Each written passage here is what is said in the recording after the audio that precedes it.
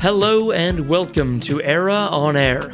I'm your host, Mark Spencer, and this is the podcast that takes you inside the hidden industry of heating, ventilation, air conditioning, cooling, and refrigeration. We bring you stories of innovation and occasionally highlights of the events Era produces for the industry. Today's episode is one of those. Some interviews with speakers and highlights of talks from Era's Building Physics event that took place on October 23rd and 24th of 2019. This event featured 2 keynote speakers, 30 industry speakers and panelists, 1 panel session, and 3 workshops run on each day, along with cocktails and networking functions, all for a group of 100 attendees.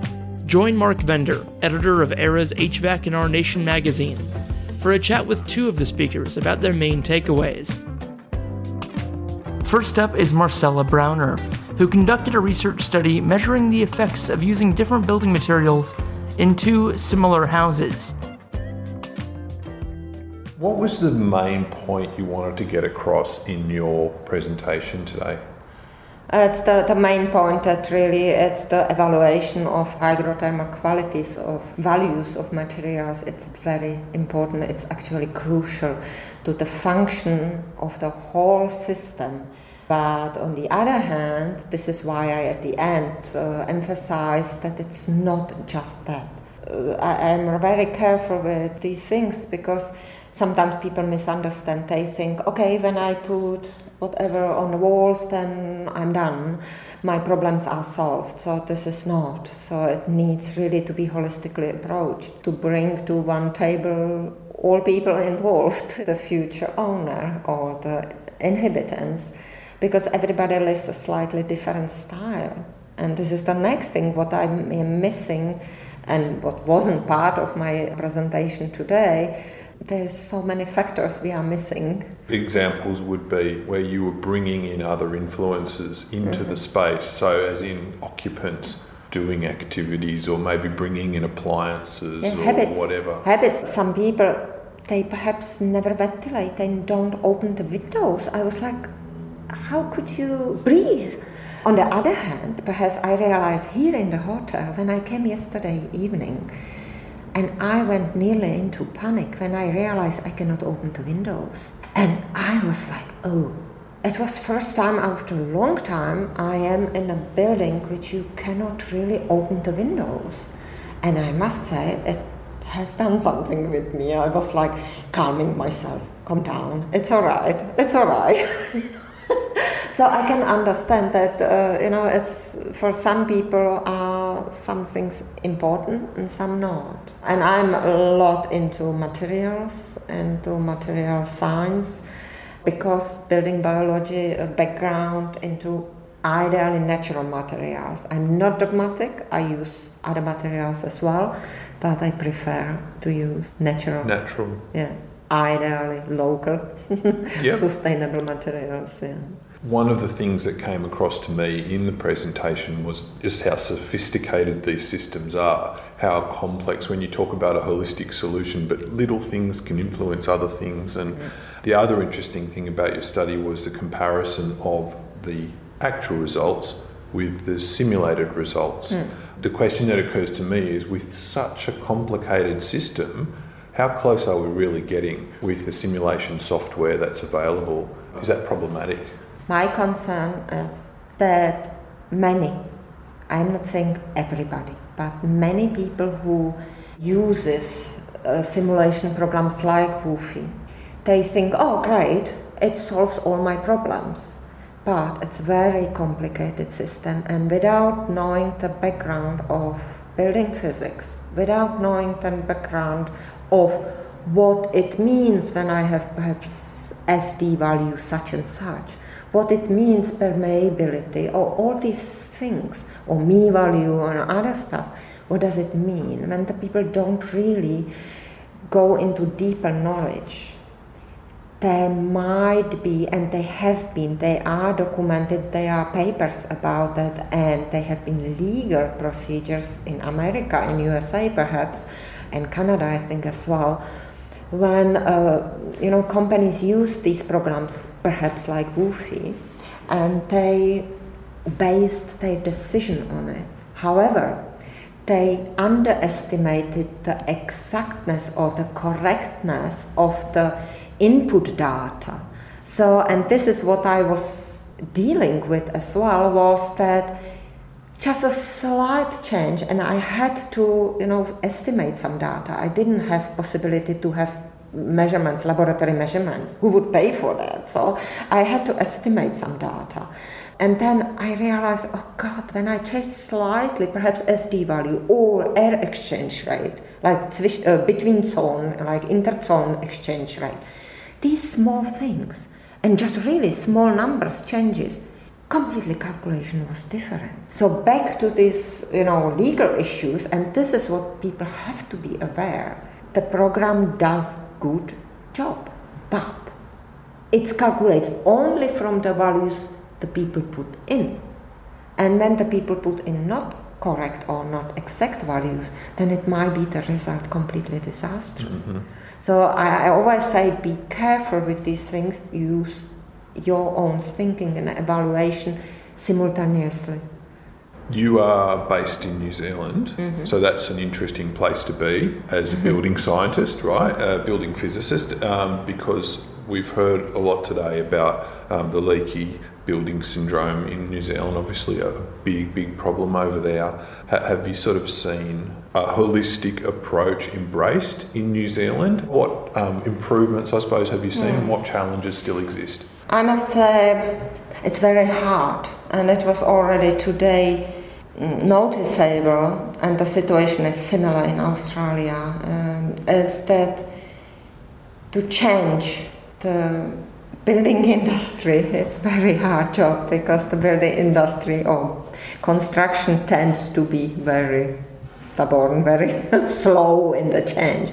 So to talk about holistic approach in New Zealand would be not correct. It's really future music, but it's my hope, and this is actually the reason why I decided to do the PhD study, because I realized first in 90s when I came first time in New Zealand, and then again after 15-20 years again when I came, and I saw the situation didn't change much.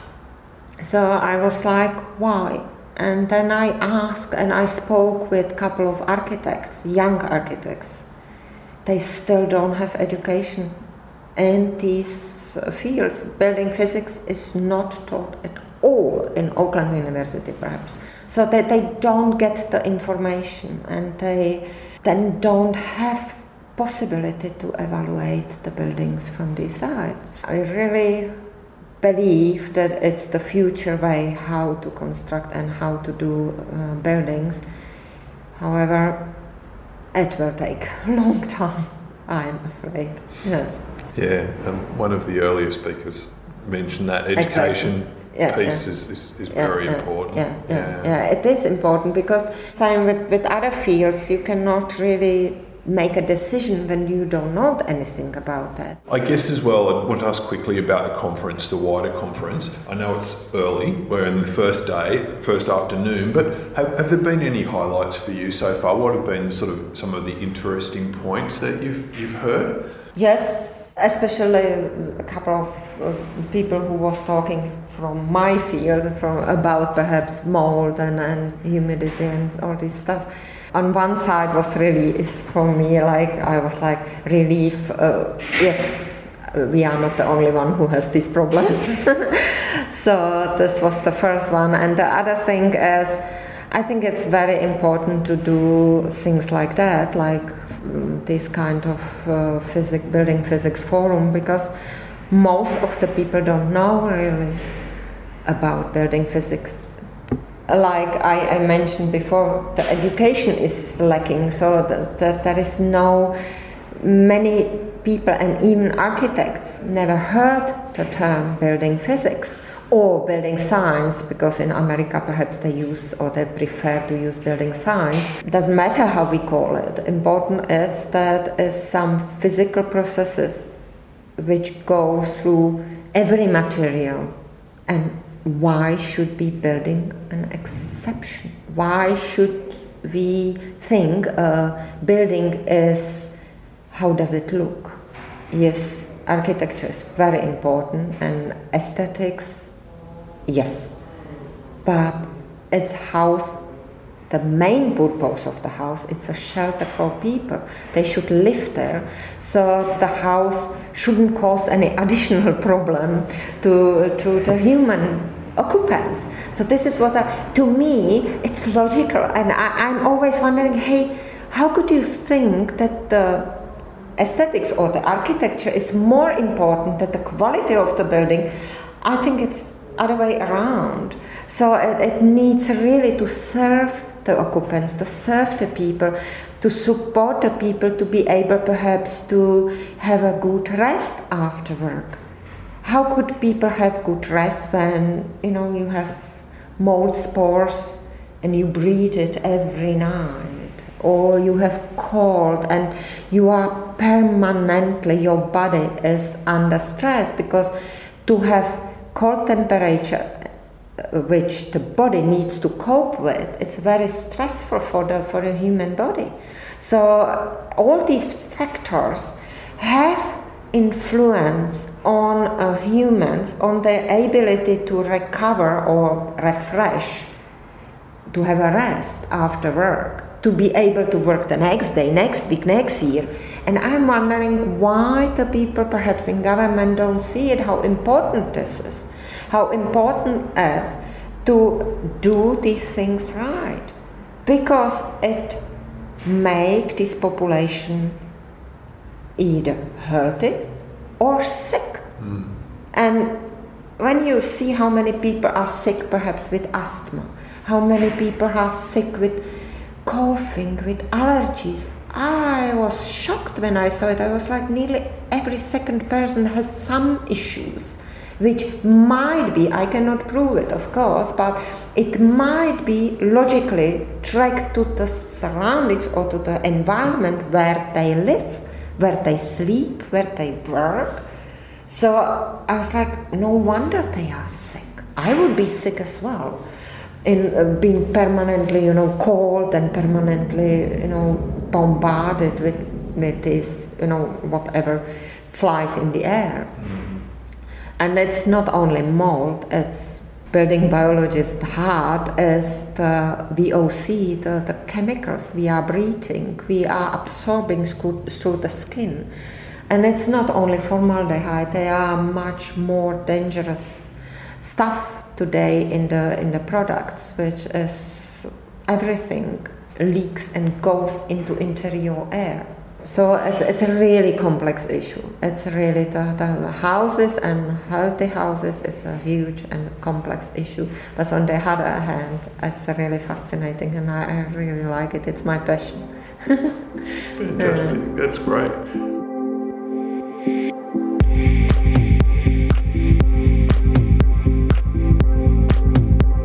Also speaking at the Building Physics Forum was Dr. Ariana Brambila, who gave a presentation about hygrothermal simulations. I'm actually a lecturer at the University of Sydney in the School of Architecture, Design and Planning. My background is in building engineering. So I did the combined degree back in Italy in building engineering and architecture, and then the PhD in building physics. And that's why I'm here. Wow. Because, we've been hearing some things about architects today, haven't we? Yes. And about the perhaps the lack of focus on building physics in architecture. That's correct. That's correct. I think that, so I came in Australia almost 3 years ago. I was in Europe before, around Italy, Switzerland, Denmark, a little bit, in country where we look at for the best practice in construction, basically.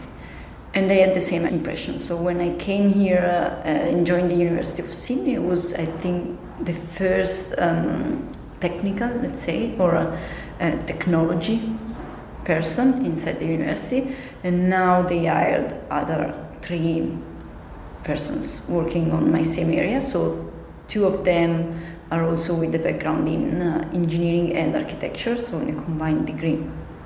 Because I think that the university is slowly realizing that there's a lack of competence in this part in the profession, let's say, and why they bring 4 of us. We are all from outside Australia. And I think that that's also why they're bringing us here, because to form the next generation of architects, to being able then to, change the profession from the inside. What's the view from the other side of the fence then, when we've got people who are mechanical engineers and building physicists sort of looking over at the architects going, oh, but they don't understand anything about this stuff. From architecture side, is it just sort of lack of awareness, or is it, do they also look at the building services stuff and have a different view of things? I think that is more a lack of awareness in this moment. Part of the issue is how traditionally architecture was taught. So it's like so building is seen as the combination of different disciplines which are not actually speaking together, or just at the end of the design process. So the architect is doing the architectural stuff and engineering the engineering stuff, and then they come together and they try to find a solution. Let's say it's designing for the emergency. Well, I think that some of the speakers today were also speaking about the importance of integrating everything from the beginning. So starting all as a team and not as opponents, because at the end we are all working on the same end product, and it's not a fight for who is going to win, which unfortunately in some cases is still like this. It's still like a fight against the engineers or the architects for who is going to win. What's the response been like from the students that you work with? So it's always a little bit difficult, these questions, because of course students, 150 students, they have 150 different impressions, but generally I have to say that they are very interested. Last year I started a course on towers design, and my tutors are not architects, are engineers. So, and it's quite a weird combination, because we try to teach architecture but using engineers as tutors, but they love it. It was really well perceived. It seems to be a successful experience so far. That's great, yeah. I guess you're talking about structures and you're talking about materials. We've heard a lot about the importance of materials, the material selection. Is that something that traditionally falls into the architect's remit, or is it something that's handled by the engineers? In the design process, it's handled by engineers mainly, but again, I think that is in some of my studio I teach, for example, LCA, so life cycle assessment, and I stress on the R-value calculation, which for an engineer seems like a very easy and stupid, let's say, calculation, but putting in the head of the students that they have to know how to calculate their value to design, it's something that is not easy, especially with in the undergrad space. It's definitely part of the design process. We can't choose the materials just because they look nice, and that's also, I think, the conclusion from all the presentation of today. But if people don't like a building, then it's not going to be used in some way. So it must be a combination, something that we can love to use it in the correct way, probably. From what you've seen today, is there one or two points or main ideas that you think you'll be taking away from the conference so far? There has been a lot of interest in hydrothermal. My presentation will be also on this part, which is definitely a big issue now in Australia. There's something happening outside academia.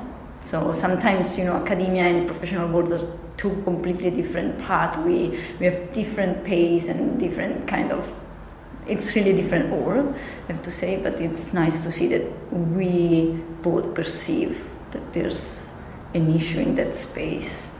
And as I was saying, I was also very happy to see that designing together, architects and engineering, was coming from both directions. So architects were saying we need to design together, and consultants that were saying the same thing. So it's something that is reassuring for the future. For sure, yeah, fingers crossed. So your presentation, as you said, is going to be looking at, hydrothermal properties of buildings again. What is the sort of main message that you're trying to get across, or the main point that you're trying to get across in your presentation? The main point is that we need to do more research, and I think it was the main point of everyone, that we need to have a code that is able to capture all of these issues that we are finding in our everyday practice, which could be, as in my case, research. So I think that that's the main issue. It's really, there's a problem, we don't know how to solve it, but we can see that there is a problem and we need some help, probably also from everyone, to try to solve it. Yeah, that cross-disciplinary approach, yes. For sure. Yeah. I'm also curious because you said you've only been here for like 4 years, is that right, in Australia? No, 3 years in March. 3 years in March, so quite a relatively short time. Yeah. Are there any very obvious differences that you see in the built environment here compared to where you've come from? I think when I say this at the university with colleagues, they always laugh and say that it's the comments that all Europeans have, which is I've never felt so cold as winter in Sydney, in my house, which is kind of crazy if you think that I've lived for more than 5 years between Denmark and Switzerland, but I've never felt so cold. I never felt so cold, yeah, and that's probably, I don't know why there's no heating, even if Sydney is still a continental climate. I find it astonishing. Yeah, that comment is pretty common. Yeah. We should try Melbourne, No, I really can't. And it's nobody, all my friends in Italy, they can't really believe me when I say this, but it's true. My house it's a wonderful house. But I have sliding windows, and I can put my fingers in between the glass to reach the outdoor, which is kind of fascinating.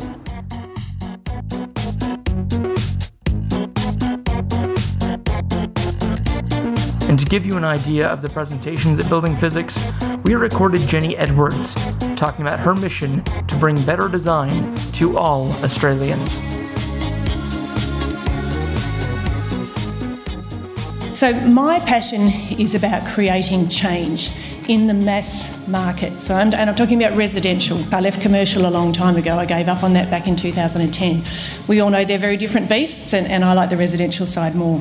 I'm not interested in high-end architecture, those big projects, big budget projects. I'm really interested in working in the middle market with people like us who have limited budgets to work with, who want to do smart stuff. And I'm more interested in working with project home builders, notice I put them down here, and helping to lift them up to a much higher standard. So my talk today is going to be quite general. I'm not going to go into the specifics of any one project or talk about particular measures. You guys are experts in a lot of that. I'll be here for the 2 days. I'm really happy to chat in more detail about various things. But what I really want to show you is what a small independent business, which is what my business is, can do. And I've got no government funding. I'm not teamed up with CSIRO or a CRC. I love those things. I come from that background. I became really passionate about showing that you can run a business focused on sustainable housing. So I've got a sustainable business. I employ 14 people working in this space because there is a demand for it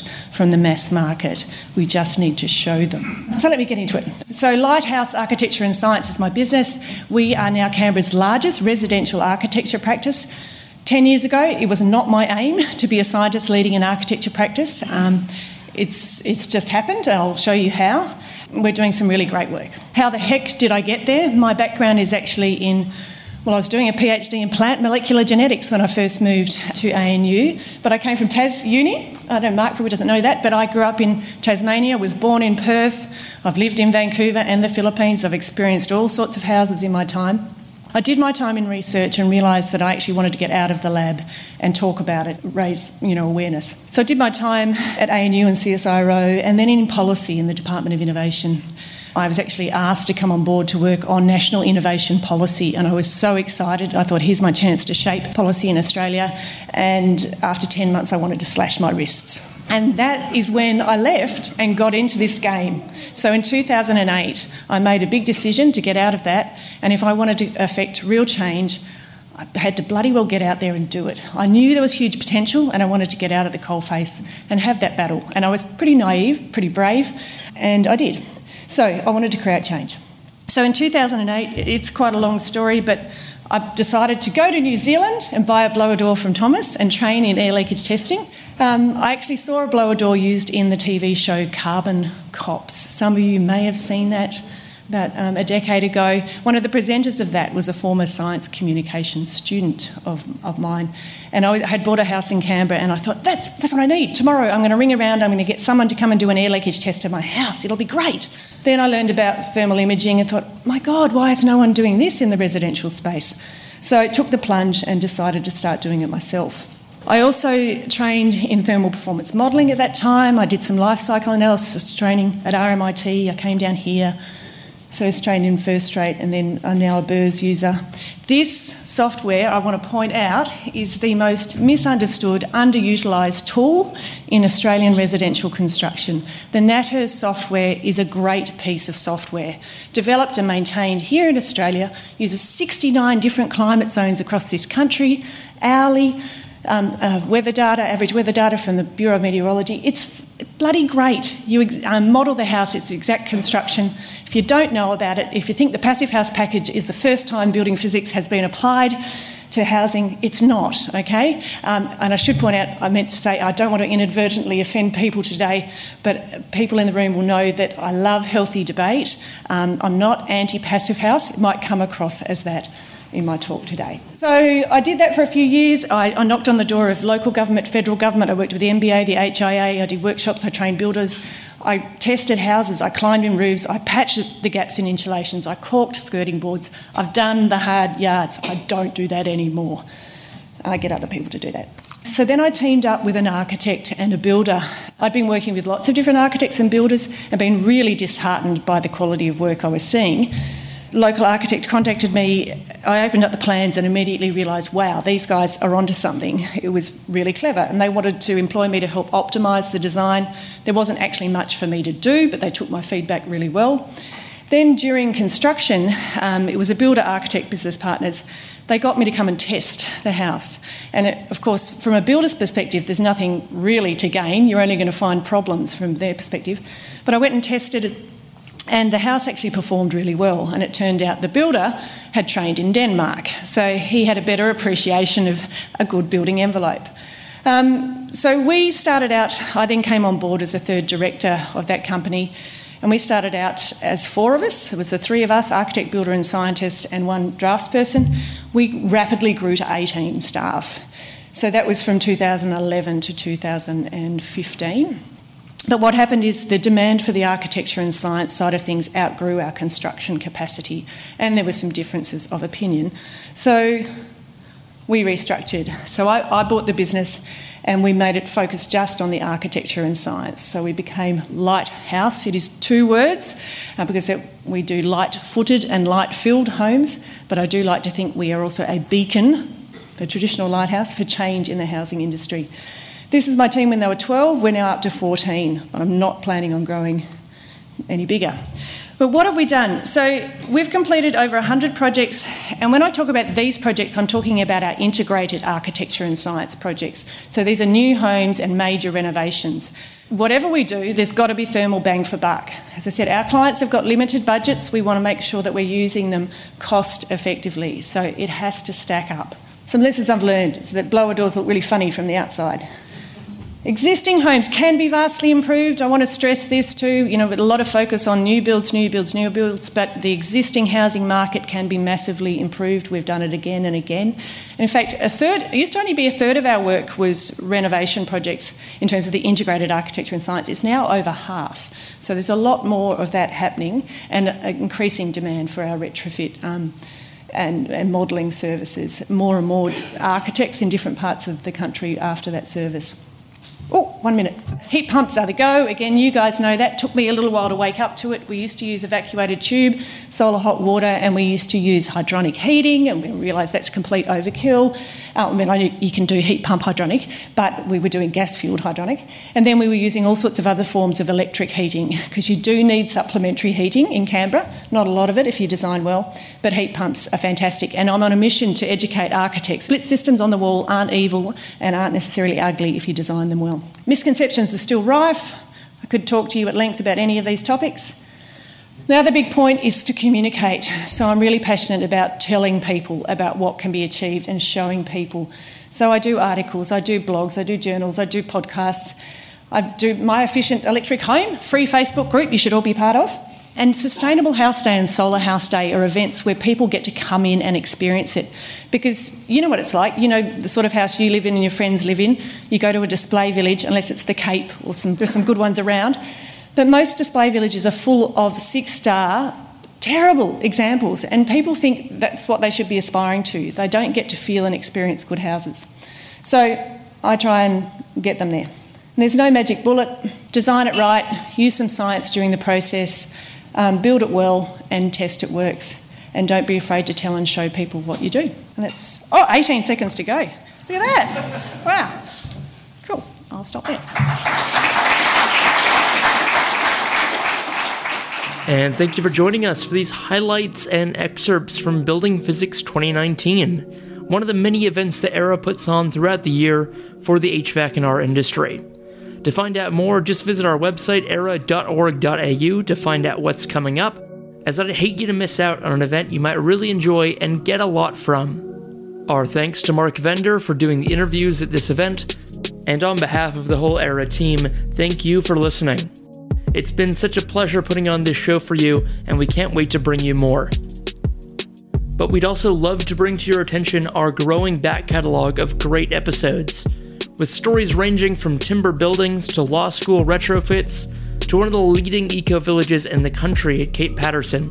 ERA On Air is bringing you great stories of HVAC&R innovation. And if you're enjoying this show, please tell a friend or colleague, as we'd love to get the word out there more. I've been your host, Mark Spencer. Thanks for listening. We'll see you again soon.